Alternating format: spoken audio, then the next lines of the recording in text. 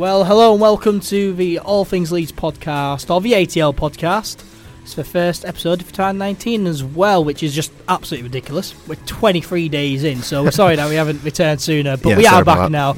We are back now, so I hope you're all okay. I hope you're all having a fantastic 2019 so far. If you haven't heard my voice already, I am Ed, founder and creator of All Things Leeds, and for these podcasts I am joined by my good friend and lifelong Leeds United fan, Charles Foster. How are you, Charles? I'm doing great, Ed. Glad to be back.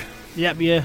Good start to 2019. I say start, 23 days in. Yeah, I've had a great 2019 so far. Hope it keeps going the way it is. Aye, great stuff.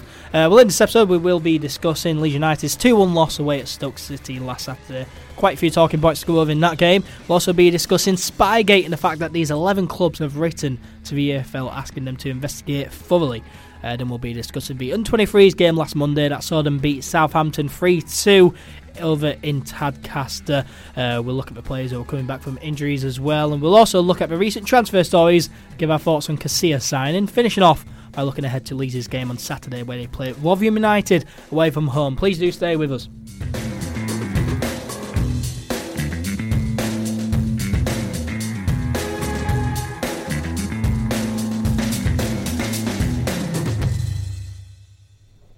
Well, before we get into the Leeds United chat, I want to send out well wishes to the friends and family of Emiliano Sala, the Argentinian striker, who was going to join Cardiff for £80 million. It was going to be a record transfer fee, but when he was flying across to Cardiff, his plane disappeared, unfortunately, and we don't know the ins and outs of the story, but we just want to send well wishes to his family and friends at this difficult time. We'll get into the Leeds United chat, so we'll start this podcast on a down, really, recapping Leeds' loss at Stoke. After such a great performance and win against Derby County the week before, the Friday before, I mean, fantastic performance there. Great performance.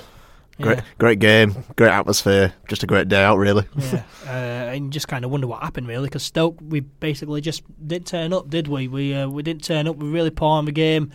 You know, I felt first half nothing much really happened. I felt as though we were struggling with their two strikers and the pace of those two strikers, but I mean, Stoke, they definitely looked the most threatening. Of course, in the second half, they did go 1-0 ahead early on. Sam Clucas, 48th minute goal. You've got to say, though, here, Forshaw and Click, like, well, what the hell are you guys doing? Yeah, I know you reckon they're both at fault, but I've got to let that one at the feet of Click, because when Forshaw heads it, it still goes to a Leeds player. When Click heads it, it goes immediately to Sam Clucas in a goal-scoring position. What he needs to do is not head it all and hit it as hard as he can up the field. Yeah, but he doesn't do that. If you're going to do a defensive header, you can't just head it up in the air.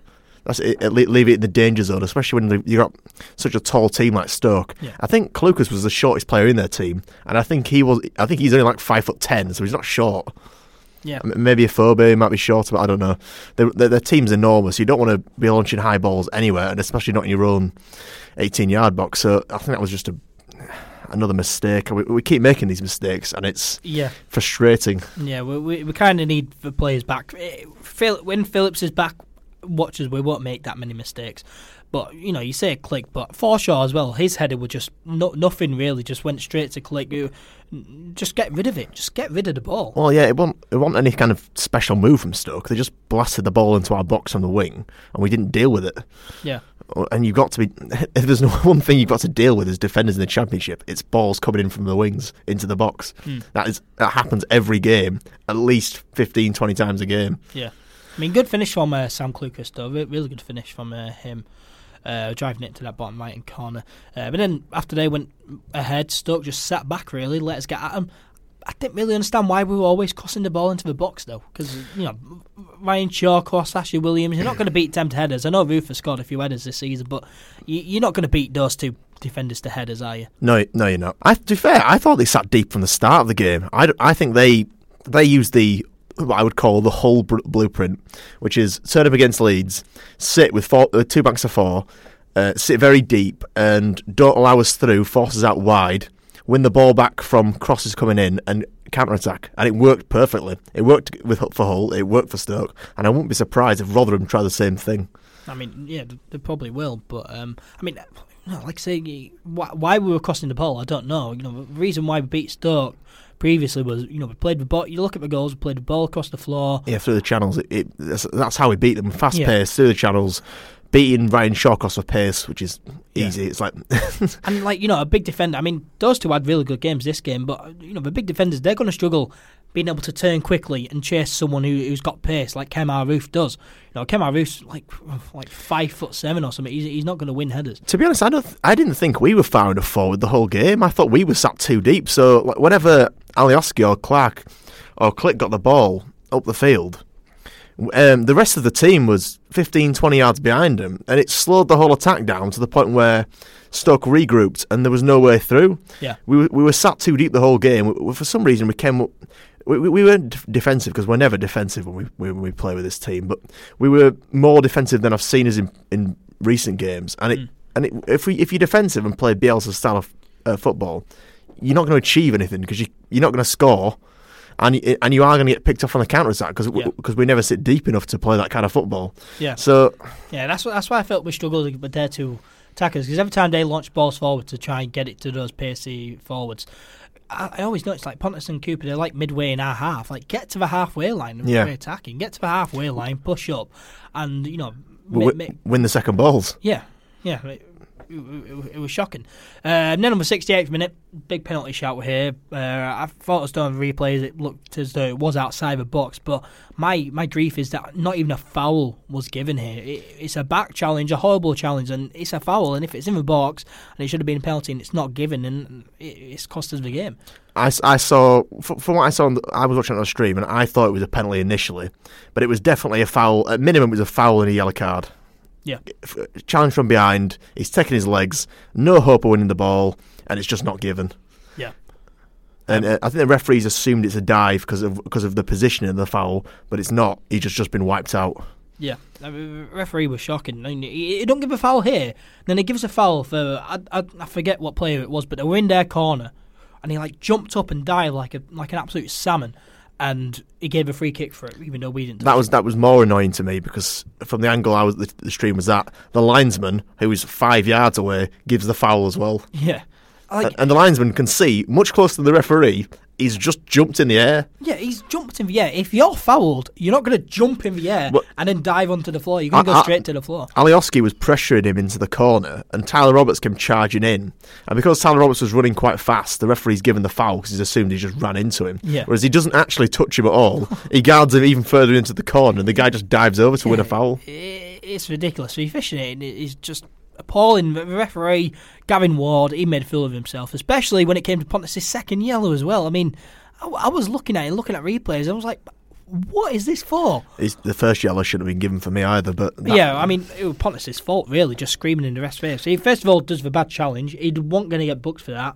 Then he went to the referee and just started screaming in his face, which is an unnecessary yellow card. That's a disciplinary issue, and that needs to be sorted out. But the fact is that the Stoke players were shouting at the referee the whole game as well. Afobe was shouting. I saw Shawcross shouting at the referee. Charlie Adams screamed in the referee's face. None of them were carded. Yeah.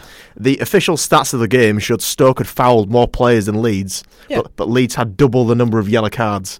Yeah. Which doesn't make any sense. Come on. I mean, Pontus' second yellow as well, so he's running with Afobe to try and get the ball. Pontus falls over.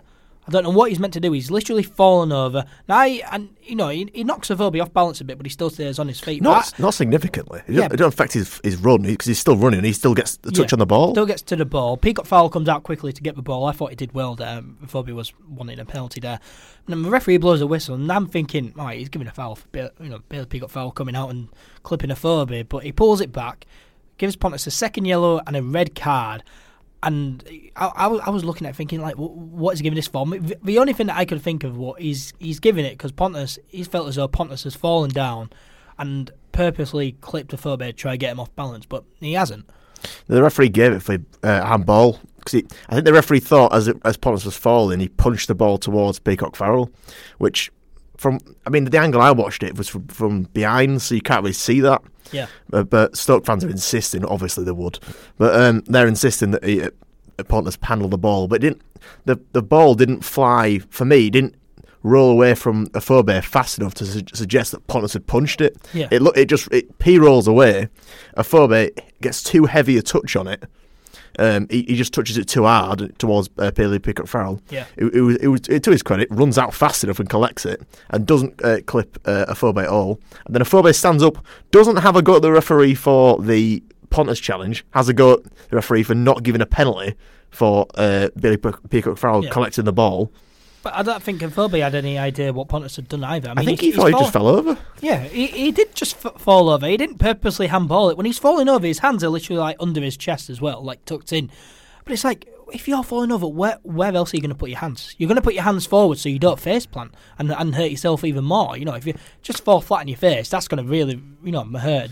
Maybe do some damage, like broken nose or whatever. But where's he meant to put his hands? I mean, is he meant to like disappear after he's fallen over? It was just absolutely bizarre for me. Referee's just seen a golden opportunity to ruin that game and also leave us disadvantaged for Rotherham on the weekend. Yeah, because now we don't have Pontus chance and he's suspended for one game. Yeah, exactly. So both games have been affected. Yeah, both games have been affected. I mean, people saying it affected our chances for getting an equaliser. I don't think it would have made a difference. I think we were playing so poor we were going to lose anyway. But the second yellow and red card, ridiculous. Gavin Ward, referee, was shocking. Fool. And and second yellow shouldn't be given, should be a red. We should have Pontus for the Rotherham game, but now we don't. So we're a bit stuck. You can't appeal second yellow reds either, only straight reds. Which is stupid. I don't see why you can't. You can't appeal yellow cards in general. Yeah, it's stupid really. But now Bielsa's got a few selection headaches for Rotherham, which is nice, and we're going into it thinking, we haven't got Pontus for the first time in ages, and he's been playing his best football. What on earth is going to happen? On the bright side, he's only missing one game. Yeah, that is a bonus. He's not missing 3, which if he was missing 3, he'd missed the Norwich game and the Middlesbrough away game, I believe. Which would be very, very bad. Yeah, that would be bad. But that's that. Stoke, they go on to seal the win and end the game on the 88th minute.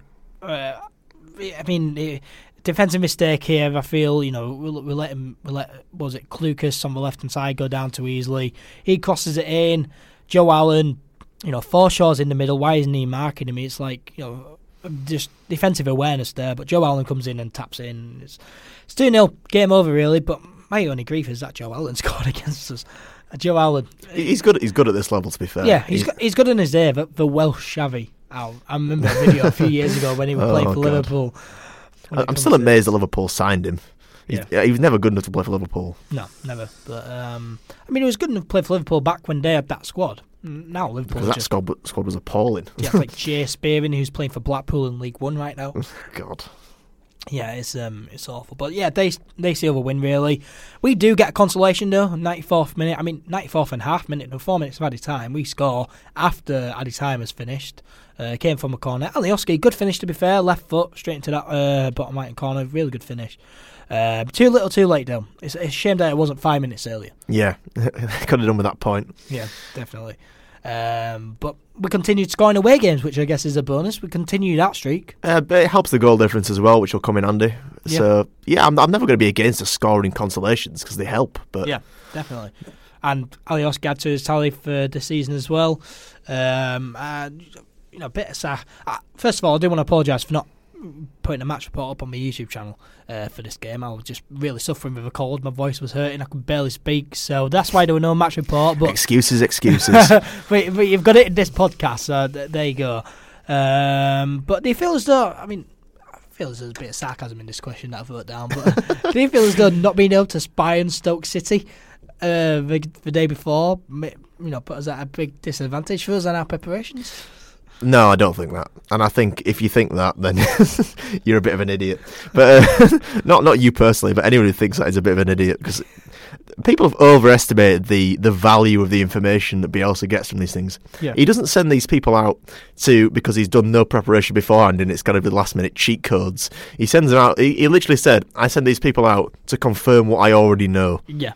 It's not... And because he's just like addicted to it. I mean, we'll get onto his press conference, but let's move on to Spygate properly. So, brilliant! Yeah, I mean, I don't like talking about it, but the story just keeps on going. There's still headlines today, this morning, saying Leeds United. It won't finish until the FA and EFL punish us, which they will because they're bottle jobs. But they can't punish us because we didn't break anything. All right, we'll get into it. So lay down the basis of the story. So what happened? The day of the Derby County game, reports come out that there was a guy spotted that was outside the Derby County training ground the day before, spying essentially on the Derby County training. I mean, it wasn't. It was on public land, but anyway, and he was out in the open, on public land. No. Please find him. He's not spying. Don't let the truth get in the way of a good story. But yes, and all them reports come out, and we got beat Derby County 2-0. Absolutely thrash them, dominate from start to finish, and people are like, it's blowing Spygate way out of proportion and all this spying nonsense, and it's what people, instead of talking about our amazing performance, which was just really annoyed me really, people rather talk about us sending someone to go spy on a training session, which just really annoyed me. I mean, Charles, what do you make of it all, first of all?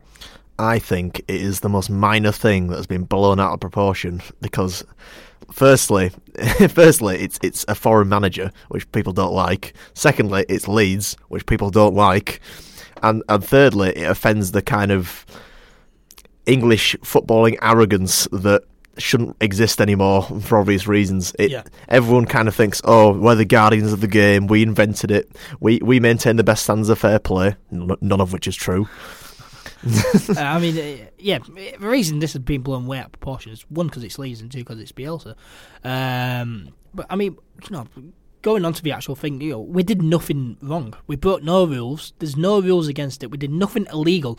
Now, if the guy had actually gone into the training complex and started watching them, then there's a problem there because he's trespassed. But he didn't. He's on public land, just watching what's happening in front of him. And so he happens to work for Leeds, and he happens to have been sent down by Bielsa. He's on public land just watching a training session, which you can easily see.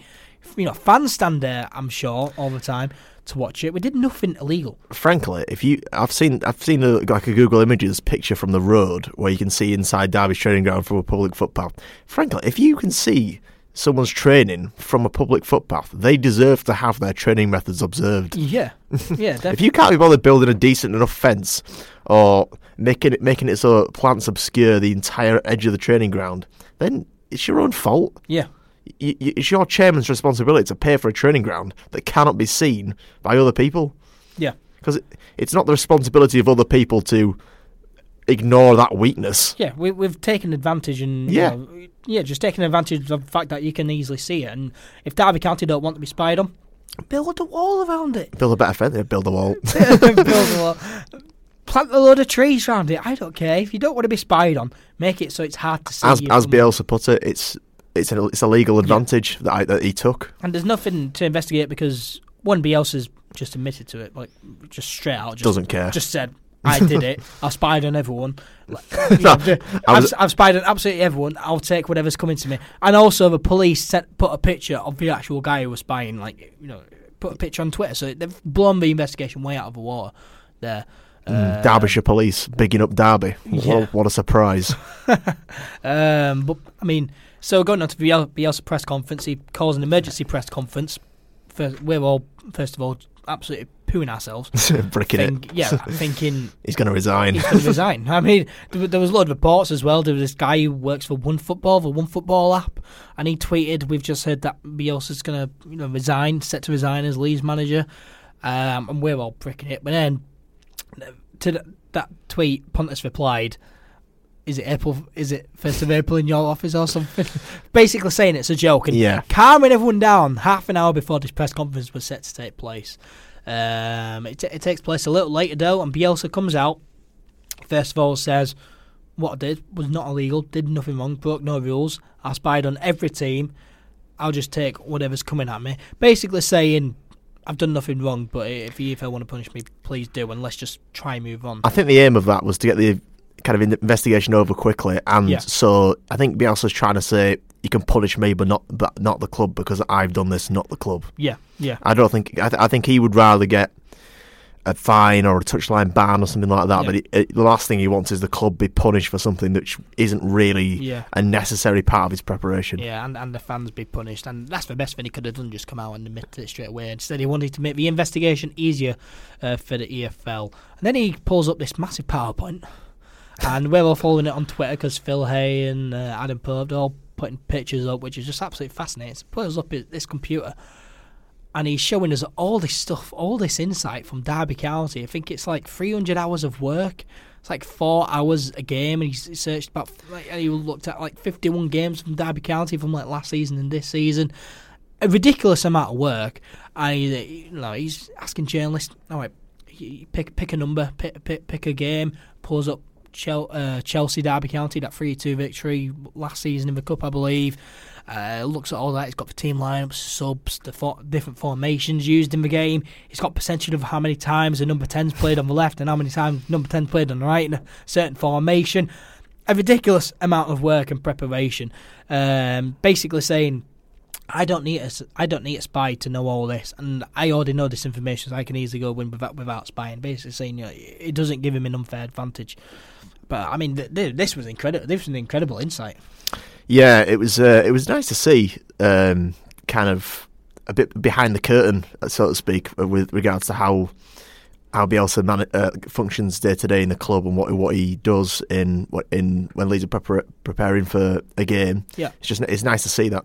Although it did quite annoy me, like days afterwards, where people were saying, "Oh yeah, but every club does analysis." I don't think they do that much analysis. I can't remember his name. It was some clown on TalkSport who hadn't worked for 3 years in management, but when he were working there I think it was at Luton he worked, or something like that, or even lower than that. I think it was definitely League One level or below. And he was saying, "Oh yeah, 2 students and a laptop could accomplish this." No, they couldn't. No. Bielsa has 20 analysts who were trained and experienced, along with him and presumably some of his touchline staff, do about 300 hours of research on pointless things. Your 2 students and a laptop could not accomplish that. Yeah, I mean, it's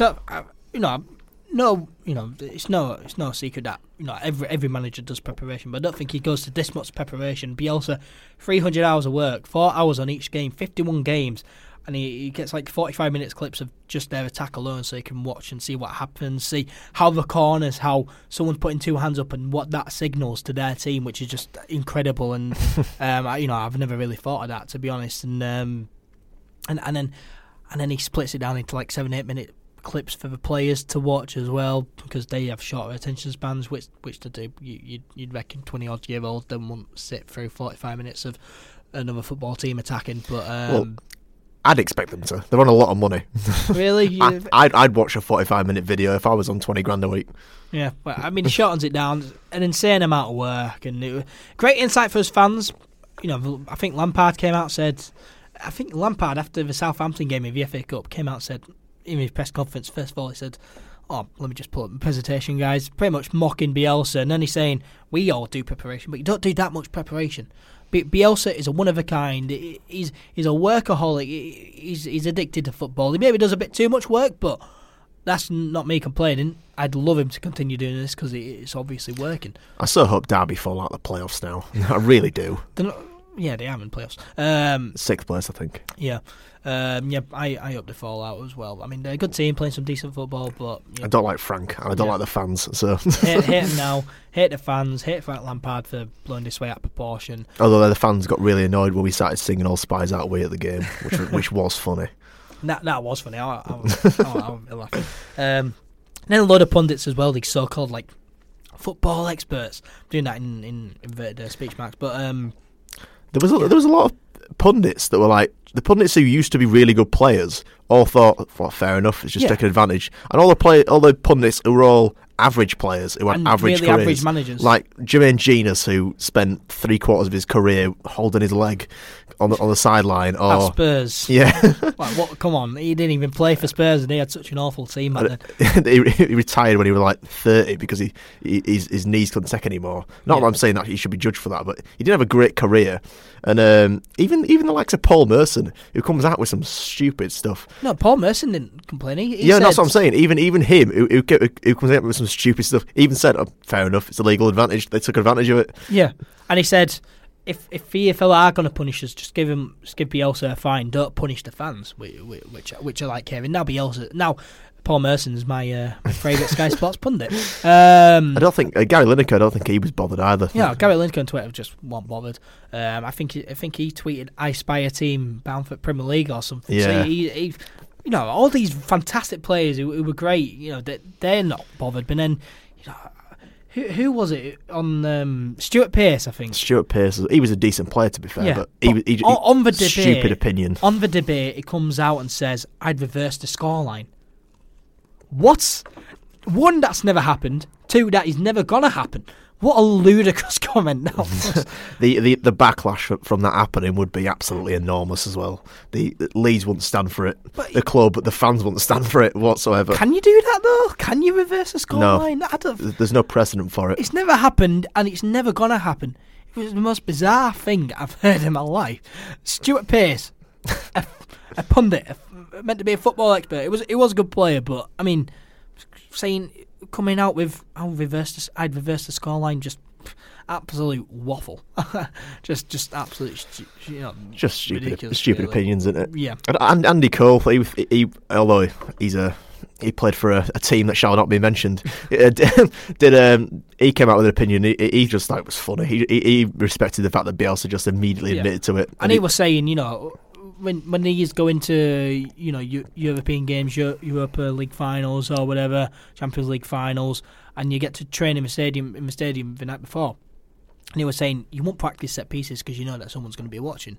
Yeah, your set pieces like your most vital. When you stick two hands in the air on a corner, you don't want people to know what's going to happen. So you won't practice set pieces. You just practice a few drills, few passing drills, stuff like that in the stadium before, because he knows He's saying it's a given that people are going to watch it, and it is really. Yeah, well, it is. If you can be viewed by another person, that person might be from another club. You have to assume they are. And you do all you want to get. You do as much as you can to get a win, and if that goes down to spying, whatever. But Derby, they then complained to the EFL, and they opened investigations.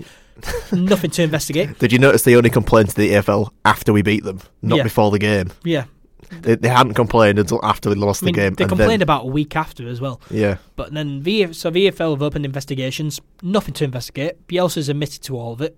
Plus, we did nothing illegal. There's literally nothing to investigate. It's not in the EFL's interest. It's not in those 11 clubs' interest. It's not in the rest of the league's interest that the EFL resolve this quickly. It's in Leeds' interest that this was resolved quickly. Yeah. That's why it won't be resolved quickly. Yeah, we want it to resolve quickly so we can just forget about it and carry on. And then 11 Champions League clubs, they have wrote to the EFL to tell them to investigate thoroughly, really. Nottingham Forest, Millwall, Norwich, Middlesbrough, Blackburn. Bristol City owner, he came out and said he wants a points deduction. Even though he's on the EFL board. That's such a massive conflict of interest, it's not even funny. No, it's awful. The thing is, though, that has been blown a little bit out of proportion because Phil Hayes reported the fact that these clubs haven't asked for a points deduction, with the exception of Bristol City.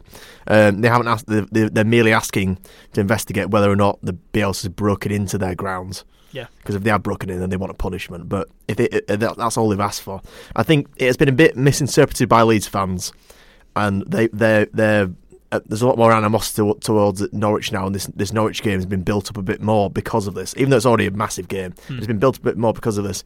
But it's not actually true. They haven't actually asked for us to be docked points. They've asked for us just for the EFL to investigate more thoroughly. Be sure that Bielsa hasn't ordered people to break into people's training. And I wouldn't agree with him ordering people to break into people's training grounds, because I wouldn't want someone to break into Thorpe Arch. I mean, if they'd done that, as Lampard said, come out with like wire cutters and pliers and whatever, and broke his way in, then there's a problem there. But he hasn't done that on public land.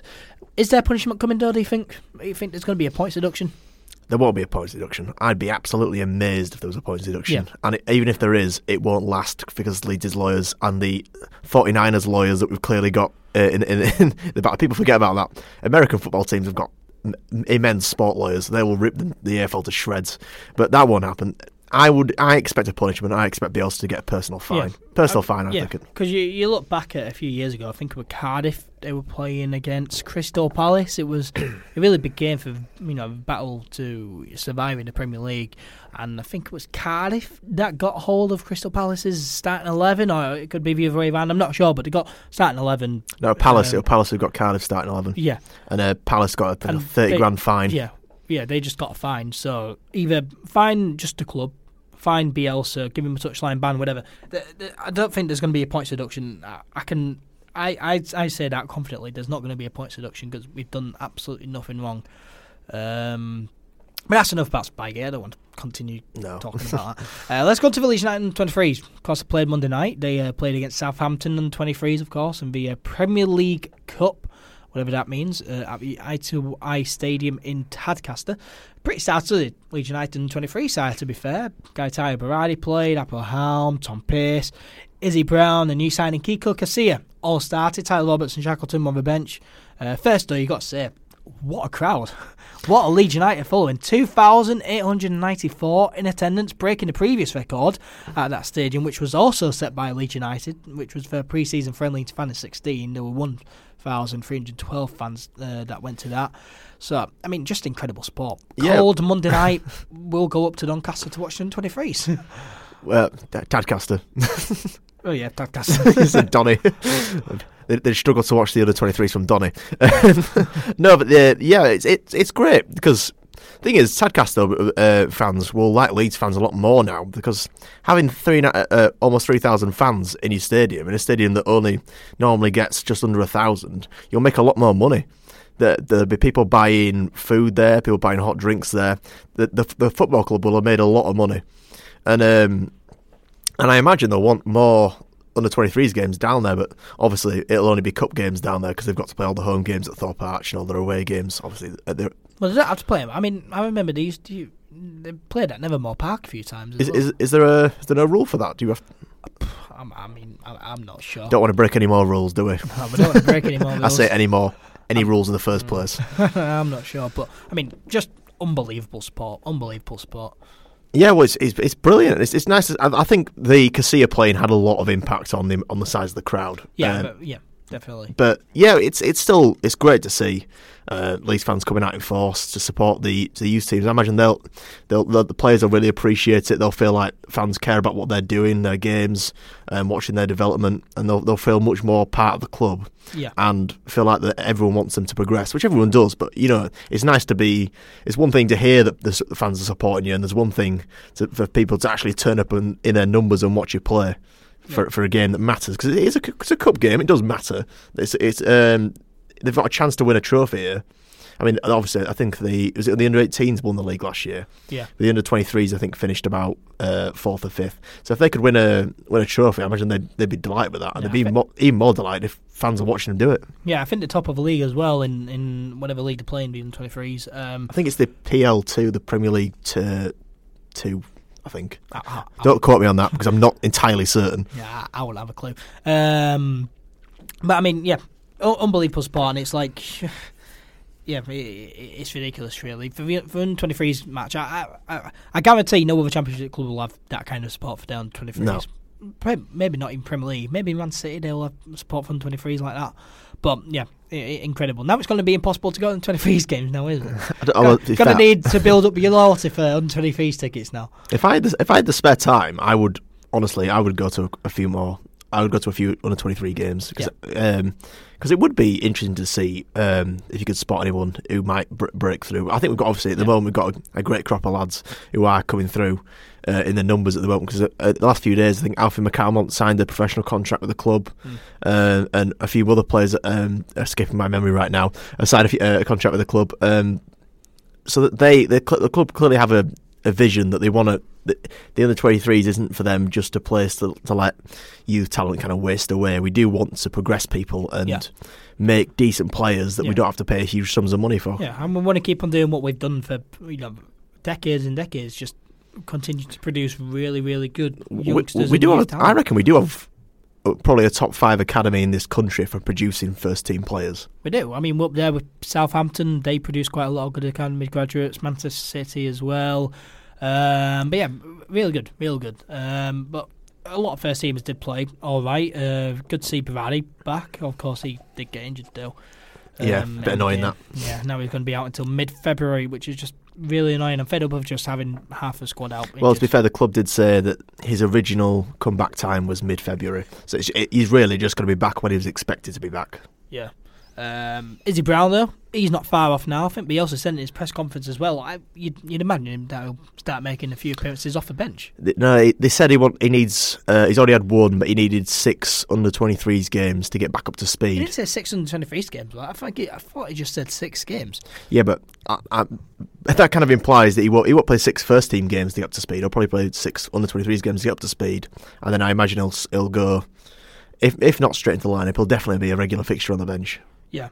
I mean, it would definitely good to have Izzy Brown back soon. Definitely need that kind of player to bring off the bench and make a big impact. Because going back to the Stoke game, you're looking at the bench, it's like, Tyler Roberts, the only recognised senior player on the bench. It's like, who are you going to bring off to make a big impact? So just shows how many injuries we've got at the moment. Yeah, and hold on, I'm trying to pull up this tweet. LUFC Lewis, another YouTuber, he tweeted something the other day. So he's tweeted, when everyone's available, this is what we're looking at, starting 11. So you put starting 11, Kiko Casilla, Barry Douglas, Liam Cooper, Pontus Jansson, Ayling, Phillips, Hernandez, Click, Brown, Clark, Roof.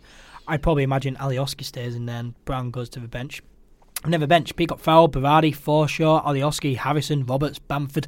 Just much better bench. Yeah, a much better bench, much better starting 11. Just fantastic, really. And yeah, not that I'm having a go at the lads on the bench, because they do come on and it's nice to see them make their debuts, and occasionally they do play quite well. Yeah, and like Shackleton always plays quite well when he comes on. Jack Clark plays always a very good player, plays well when he comes on or when he starts. Mm-hmm. But you do like to see your marquee signing Patrick Bamford, or a bit exciting loanee like Izzy Brown, or one of your regular experienced defenders in this league like Gaetano Berardi. You want to see them at least featuring on the bench, if not in the starting lineup. Yeah.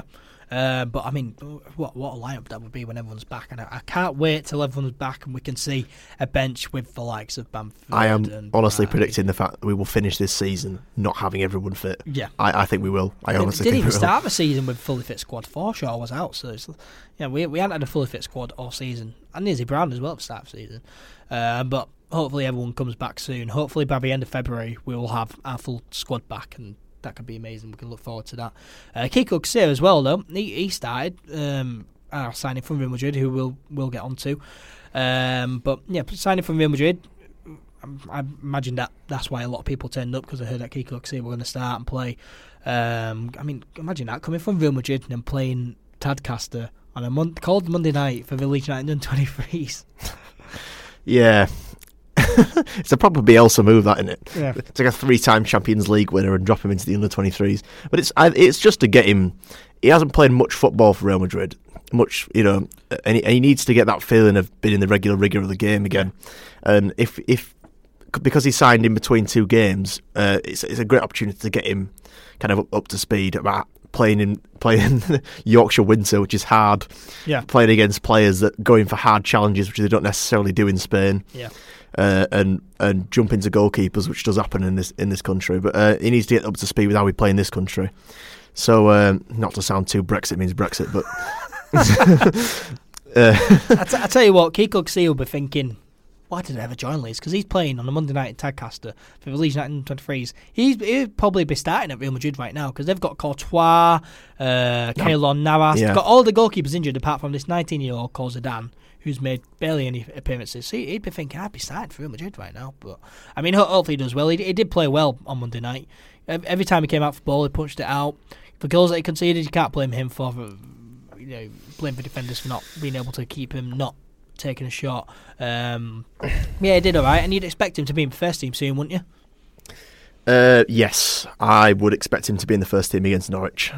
I would be surprised if he wasn't in the first team against Norwich. Yeah, I don't know about Rotherham, but definitely Norwich, you'd expect him in the first team, and it'd be good, because Peacock Fowle, it's definitely signing that we needed. Peacock Fowle was the only senior goalkeeper, but yeah, he's not good enough for me, Peacock Fowle, for us to get promoted. So Kiko Casilla, sooner he's in, the better. Under 23s, though, they did good altogether, though. Of course, they went 1-0 up, then went 2-1 down. You pretty angry about Leeds United going 2-1 down, weren't you? I wouldn't say angry. I wasn't punching walls at that. I was disappointed the fact that we went 1-0 up and we couldn't manage to hang on to it. And it didn't sound like the goals we conceded. I know you said they were good finishes, but the build-up to the goals sounds like something we could have avoided. Yeah. I'm not blaming the players, because the point of the Under-23 Cup and League is to get people experienced in how to prevent goal-scoring opportunities arising. But yeah, the build-up was a bit. It wasn't exciting or complex enough. The fact that we couldn't have dealt with it, we could have dealt with it. But having said that, we won the game anyway, so yeah. I'm not frustrated by that. Yeah, so we're 2-1 down, go on to win 3-2. Edmondson with the winner. Wonder what's happened to Edmondson. He started back end of last season, so hopefully he gets a stint in the first team. I don't think it's his fault. I think it's just because we have quite a few striking options at the moment, because we've got, once everyone's fit, we'll have Bamford, Roberts. Yeah, he's not going to want to be fourth choice, is he? No. And he's not going to be fourth choice because we're not going to have two strikers on the bench, most likely. We'll send him out on loan, let him improve. He's definitely got something there. It definitely was really good last season. Yeah, if extending him off to a kind of a lower down League One club, like Paddy O'Connor's gone to. He was at Blackpool. He's at Bradford now, isn't he? Got called back and then went to Bradford. Yeah, he's gone.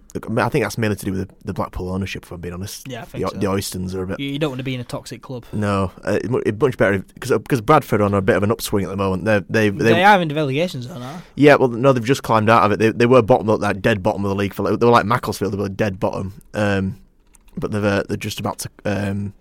I think they've just climbed out of it. Or let's have a look. No, they're second from bottom, and fair enough. 4 points from safety. Last time I checked it a few games ago, and I think they were one place above the relegation zones. Yeah. They might have dropped off again, but I mean, it'll be great experience for him trying to keep a club up in. As a defender, yeah, you don't get more experience than when you're in a club in the relegation zone, because players are coming at you constantly trying to score. Yeah. So now he's close to home as well. I guess he can still use Leeds United's facilities. Plus, he can say that I've scored. He can say he scored against Arsenal, which is before the age of 20, which is pretty good. He did. Arsenal away, live on its season for Blackpool. Yeah, in the cup, banging header off a corner. Yeah, really good header. But he's doing well. But transfers. Let's talk about transfers. So we've already brought one in, a goalkeeper. Well needed, I felt. As I said earlier, Peacock Fowler, the only senior goalkeeper we had at the club. You should ideally have three options for goalkeeper, but two will do. You can't have one, because if he gets injured, then we're stuck with the development squad. Well, we've only had two really for the past few years. Last season, Rieveld and Lonergan. One ideal, and then Peacock Fowler came up. Well, I guess we always had that third there. I guess we have Will Huffer, who's of course made a senior appearance so far. So I guess we have Will Huffer there as a third choice goalkeeper, but definitely needed. Kiko Casilla, 32 years old, from Real Madrid, which is just mental. I couldn't believe I read that in the same sentence. Leeds United have signed a Real Madrid player. Just unbelievable, really. I'd just like to say, because I have called him a lot of names over the last 12 months. Thank you to Victor Rota, because apparently he was instrumental in signing Casilla. He would have been massive. He was also instrumental in signing Bamford from Borough. He appears to be working very hard to make decent signings, and although his transfer strategy last year was bad, because it was just sign as many players as possible for quite cheap and hope they develop into great players, he's really turned it around. You got to admit when you're wrong, and he's done a good job for Leeds this year, and I don't think he gets enough credit. I think Bielsa, although I'm sure the Bielsa factor, people do want to play for him, but I don't think Orta gets enough credit for because he went to Madrid to sign Casilla. He went to speak to him in person. Yeah. So I don't think he gets enough credit for the fact that he convinces these players to sign for Leeds. He convinced a Real Madrid number two, I think he was number 3 when he left, but he was number 2 for a long time, to come join Leeds United in the Championship, which is no mean feat, because no one wants to play in this league. No offence to the league. But when you're at Real Madrid in La Liga, to be able to drop down to the Championship, it's going to take some negotiation. I think the way Orta will have done it will be to say to him, basically, you're not going to play first team football for Real Madrid again, most likely. You're going to be in the Cup and things like that. Whereas if you come to Leeds, we've got a great chance of going up, and you could play in the Premier League, and you will be starting every week. Yeah.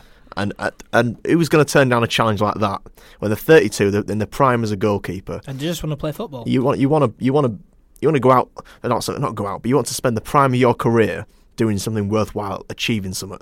And achieving Leeds United getting back into the Premier League is a good achievement. No matter what people say, it's a good achievement. Yeah.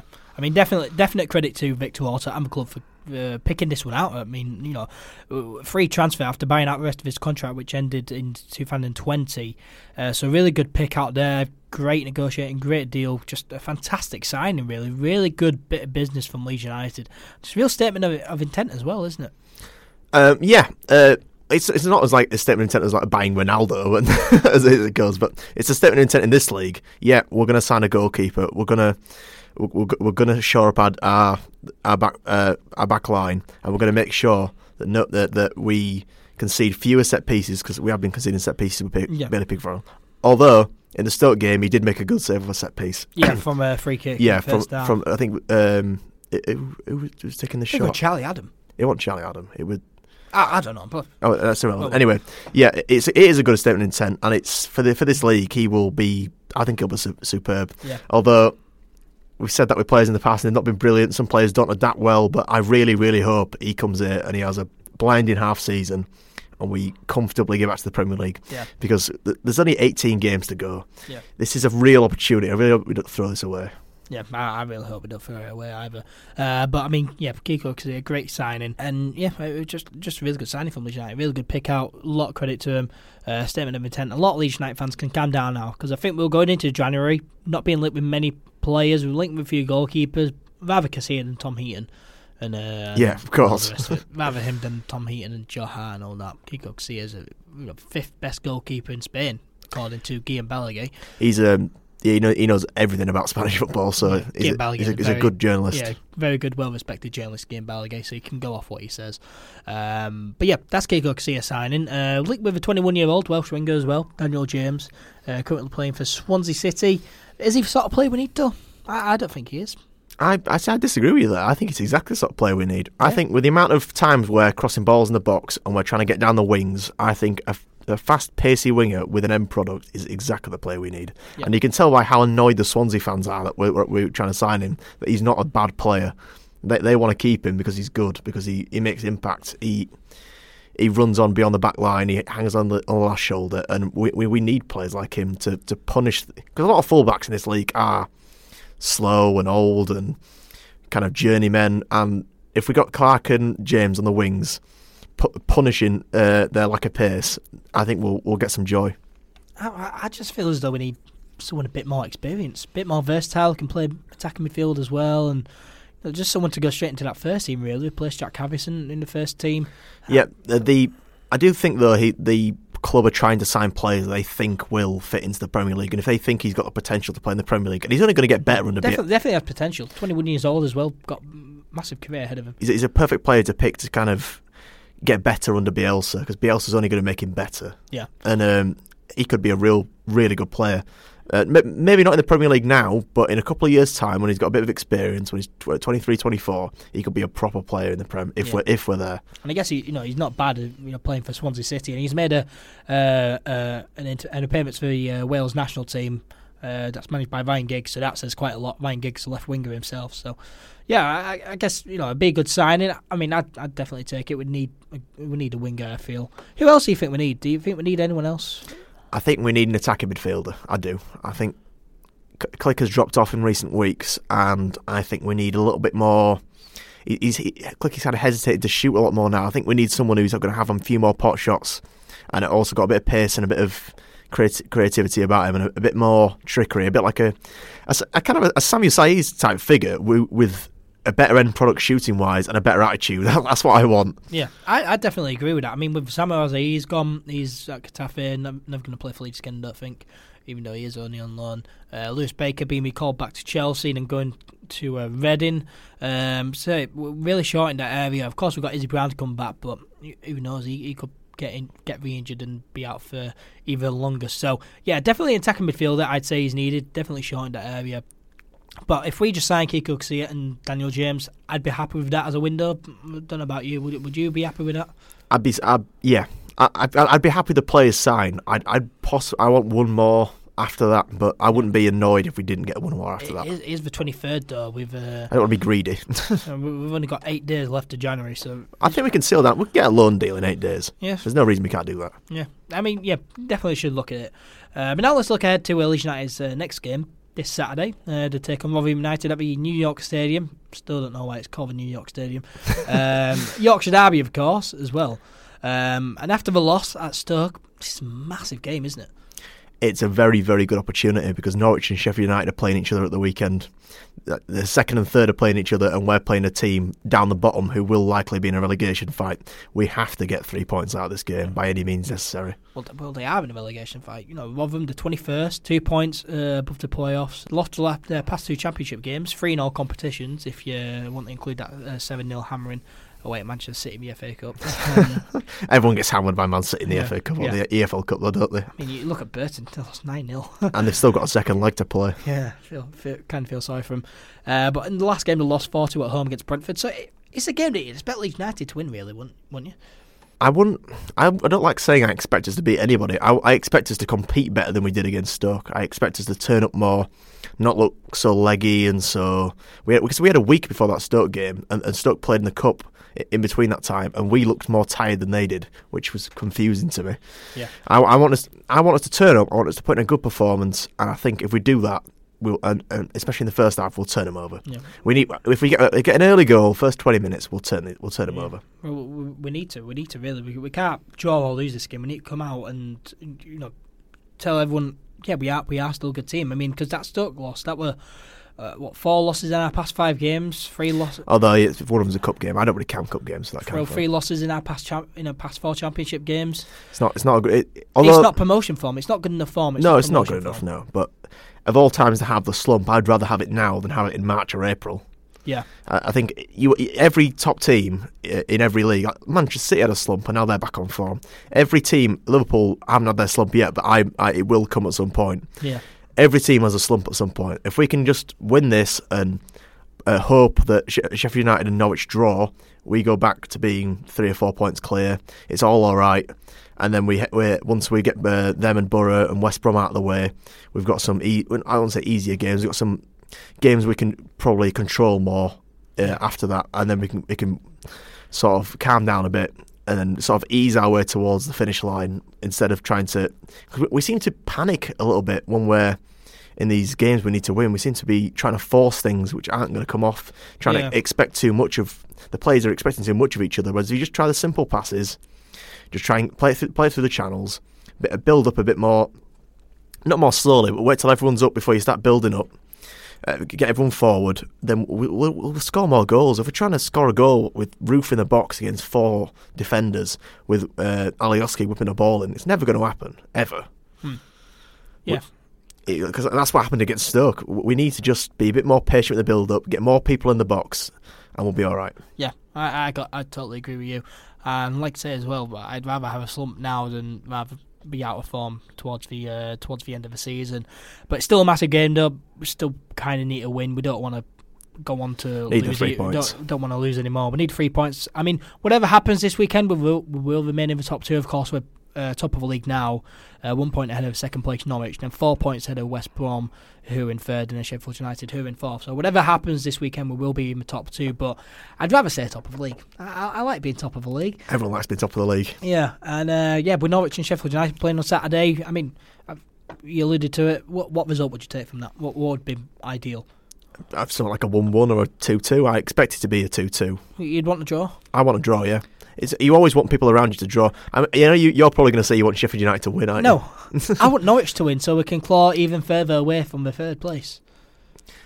That's a point, but that's what I wanted in the... But I don't want Norwich to be so neck and neck with us. I want us to be comfortably above everyone else. I'm not bothered about winning the league. If we get top 2, if we get second, I'll be happy. That's what I wanted in the West Brom Norwich game. I wanted Norwich to win that one. Of course, they drew. It's great because we didn't want West Brom to win at all. But I'd rather Norwich win these, pull further away from third, because that makes us pull further away from third, if you get what I mean. That's what I want. I want Norwich to beat Sheffield United because I just want to claw further away from third place so we're not having to worry about dropping into those playoffs. That's a point, but I like it when all the teams around us are dropping points. The only way to achieve that is a draw. Yeah. That's fair enough, really. West Brom, they are away at Brighton in the FA Cup, so we don't have to worry about them in the Championship and gaining any points. They've already played, haven't they? They played on Monday. I think that was just... I still think they'll have a game in hand after this weekend. Yeah, possibly. But yeah, they won on Monday, 2-0 away at Bolton, was it?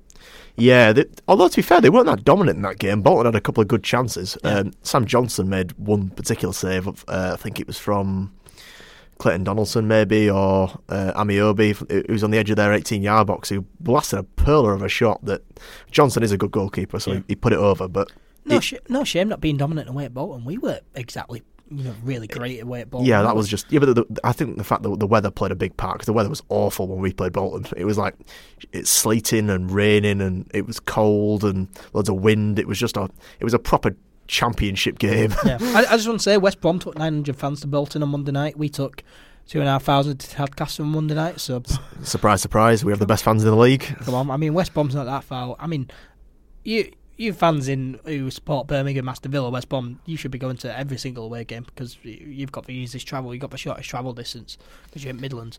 With the exception of possibly Middlesbrough, because that's miles away from West Brom. Yeah, true.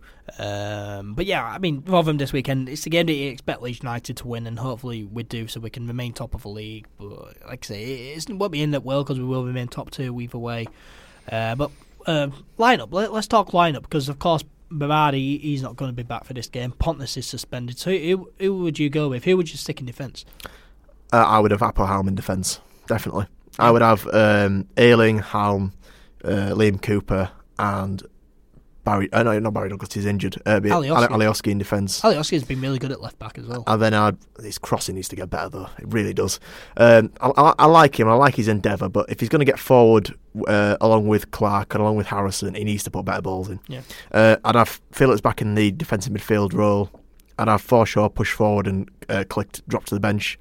I still want to bring Click on at some point in the game because he will come. I think if he comes on later on in the game, he'd be better rested and he'll take advantage of some tired defenders and tired midfielders. Yeah, I'd have Clark and Harrison in the wings, Hernandez in the cam role, and Roof up front. Yeah, I'd got to agree with that. I'd want that lineup, but you just know. I mean, Calvin Phillips is going to be back for this game. His 3-match suspension will be over. But you just know that Bielsa's just going to stick Calvin Phillips in centre back, don't you? Yeah, you know that, and we're going to suffer from high balls again, which is going to annoy me. But yeah. We're just going to have to get through it. It's one of them games that you just have to get through. We've got to get through Rotherham. We've just got to put them to bed, and then we can focus on more important games. Because with all respect to Rotherham, the Norwich and Borough and West Brom games are more important. Yeah, I'm looking forward to seeing that clip of Steve Evans saying, "Would Bielsa know how to go to Rotherham United on the?" I'm not looking forward to that because if we lose, it'll be all over the place. If we lose, it'll be awful. But if we win, it'll be funny to watch. Yeah, it'll be hilarious. Finally, score predictions. You see, before Stoke, I'd have said 2-0 Leeds. But now I'm thinking, I think we'll still win, but I think they'll score, which is going to probably have a set piece, which will irritate me. So 2-1. Yeah, I'm going to go 2-1 to Leeds United. Yorkshire Derby, they're always tough. Yeah, they are always tough, especially away at Rotherham. Yeah, 2-1 to Leeds United, and we need to win when we've got Norwich at home, Middlesbrough away, and Swansea City at home. Our next 3 games. Massive 3 games now. So, Season deciding 3 games, in my opinion. So let's get a win, and let's carry on momentum, carry a bit of form into those 3 important games. But that brings us to the end of this podcast. Thank you very much to everyone who's been watching and listening and downloading and liking and everything. Really do appreciate it, and sharing. Charles, thank you very much for joining me as always. Thank you very much, and thanks to everyone listening. Yep, really do appreciate it.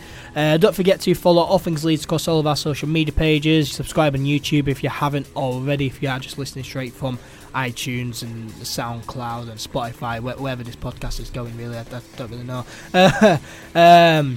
Yeah, hopefully you all enjoyed. Hopefully you all share it as well. Get this podcast out there. Help us out.